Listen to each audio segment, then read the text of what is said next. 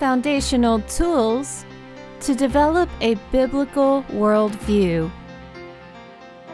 Welcome to Mentoring Matters, a listener-supported program of SharonHearts.org.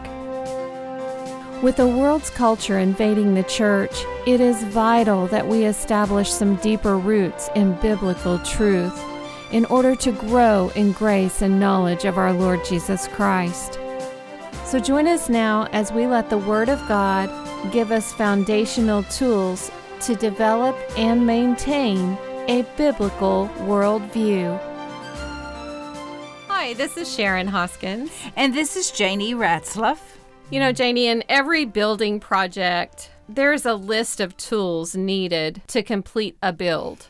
And as we talk about building a biblical worldview, the tools that we find are in the scriptures, and they're tools like faith and unity and love. And the problem is that we don't really know how to apply these tools to the build. So culture today tell us that faith is magic. Then we have unity, and that's just all of us holding hands together across the country. You know, we're all in this together. So then we also have love, and that's to sugarcoat sin so that we don't offend. Love is probably one of the most misunderstood words in the English language. And, you know, the Greeks had a better handle on the word love than what we do. We just use love to catch everything. Mm-hmm. And we find that when you really study the scriptures, there's many different meanings of love, and we can certainly misappropriate the application of what true love really is. And really, we misappropriate a lot of the definitions that God meant in the scriptures. We really like the encouragement that the scripture gives us, but we don't really like the discipline. What we need to recognize is that whether it is a soft saying or a hard saying from the great shepherd, Jesus Christ, it's all born from a heart of love. Yeah, we lose that along the way, don't we? And in child training, don't you know when you encourage your child, they're all smiles, but when you have to give them corrective sayings, many times they are offended and get wounded or get angry, or perhaps if they're really trying to perform, they get anxious.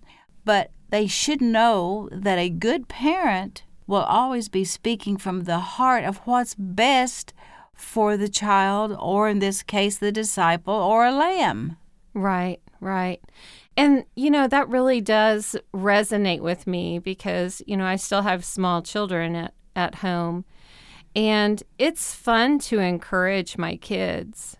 It's not a lot of fun to discipline them. You know, those are difficult times. But if you don't have the hard sayings, the disciplines, then the fun times become less and less. We have to balance the hard sayings and the soft sayings. We need both of those. But so many times we want to hear all the good and the love from the aspect of being encouraged as a child of God or a sheep in his flock. But we don't want to be disciplined to walk uprightly or to be holy or to do as the Good Shepherd has told us to in his word. Well, and you know, in life, if we don't have the disciplines, we will never develop the character traits that really reflect what the Good Shepherd has taught us. Yeah. And we will not make good citizens. We certainly probably should not try to be a teacher if we are not willing to learn by example and by instructions.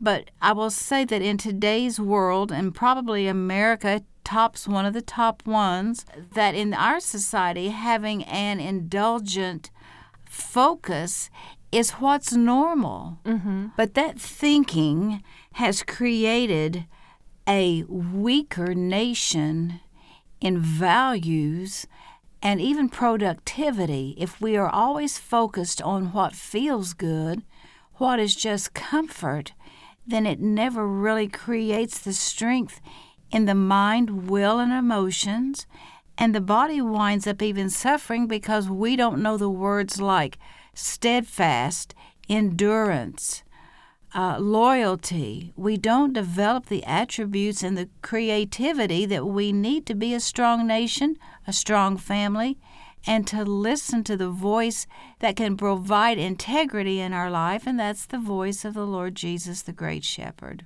That's true, Janie. And a lot of times I think that we are a lot like Nicodemus, and we want to figure out in the scriptures, what can I do to make my life easier? You know, Nicodemus went to Jesus at night and asked Jesus, what must I do to be saved? You know, and there's this attitude that there's something that we can do within ourselves to make things right, to be holy, to have integrity. And we want to do all of these things apart from the Good Shepherd. And the Lord knows the heart, Sharon, because in setting up the story of Nicodemus in John 3, the Lord did not answer him directly according to what Nicodemus wanted, but Jesus answered Nicodemus according to what he needed. Oh, right. All right?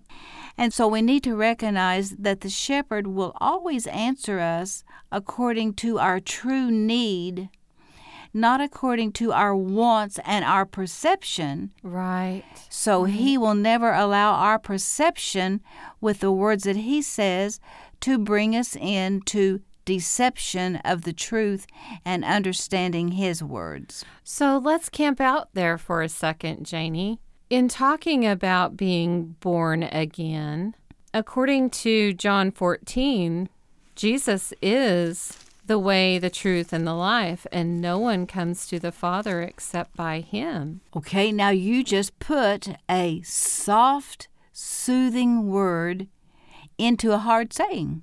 So go back and read that again for us. Okay. Jesus said in John 14:6, I am the way, the truth, and the life.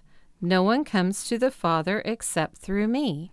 He's giving tremendous hope with a soft saying. He's making a provision for what man needs. I am the way, the truth, and the life. Now, if someone is really looking for the way, the truth, and the life, Jesus has just given you comfort to know if you find him, you have found what you need for life, to know the truth and the way to walk in it. Okay. But in the very next breath, and he says, but now no one's going to come to the Father except through me. That's a hard saying. All right. And then that was in John 14, but we can go back to John 6 on this same subject, and we find that Jesus being the only way was highly offensive to his own followers, because as he taught them who he is and was, he gave them language they didn't understand. Okay. And that language was, he said, you're going to have to eat of my flesh and drink of my blood. Mm-hmm. Now just get a word picture on that. Here is a person you're following, and it sounds like he's wanting them to have cannibalism. Right. Eat of my flesh, drink of my blood. And they even come in and say, this is a hard saying. Who can understand what you are saying? Right. But you say we've got to do that if we want to live forever. Okay. All right? And if you go back down into John 6:65, Jesus once again says, I have said to you that no one can come to me unless it has been granted to him by my Father. That's one of the first times when the Lord is talking about having a family. And then it says, instead of them seeing that is a soft saying about the Lord promising them that they can be a part of an eternal family, they hear him with the ears that says, this offends me. And from that time, many of his own disciples went back to their old ways and walked with him no more.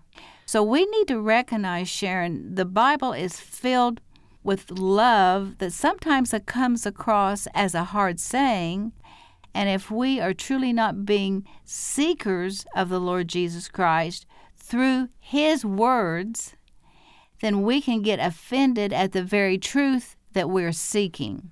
So it's really about balance, isn't it? Balancing the discipline that the Lord gives us, the hard sayings, with the comfort of the soft sayings. Yes, and you know what? There is another example of this, just going back a chapter in John 5, and Jesus is once again speaking to these disciples, and He says, "You search the Scriptures, for in them you think you have eternal life, and these are they which testify of me." So the Scriptures do testify of the great Shepherd, God Almighty, in the flesh. And it says in verse 40 of chapter 5, "But you are not willing to come to me that you may have life." So you see, we can truly be seeking the truth, and when we hear it, if we don't like it, then our perception is to reject. So we'll reject the sayings that we don't like and grab hold of the ones that we do like, but there's not a balance to give us eternal life.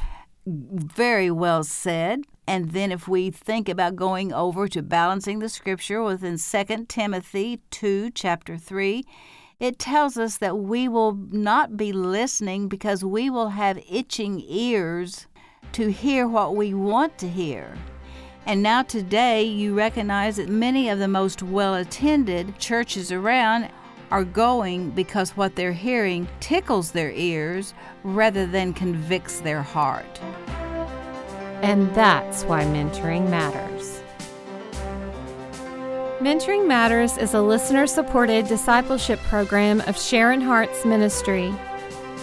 Join a community seeking to grow in grace and knowledge of our Lord Jesus Christ, with resource materials available for the journey at SharonHarts.org. That's SHARIN Hearts.org.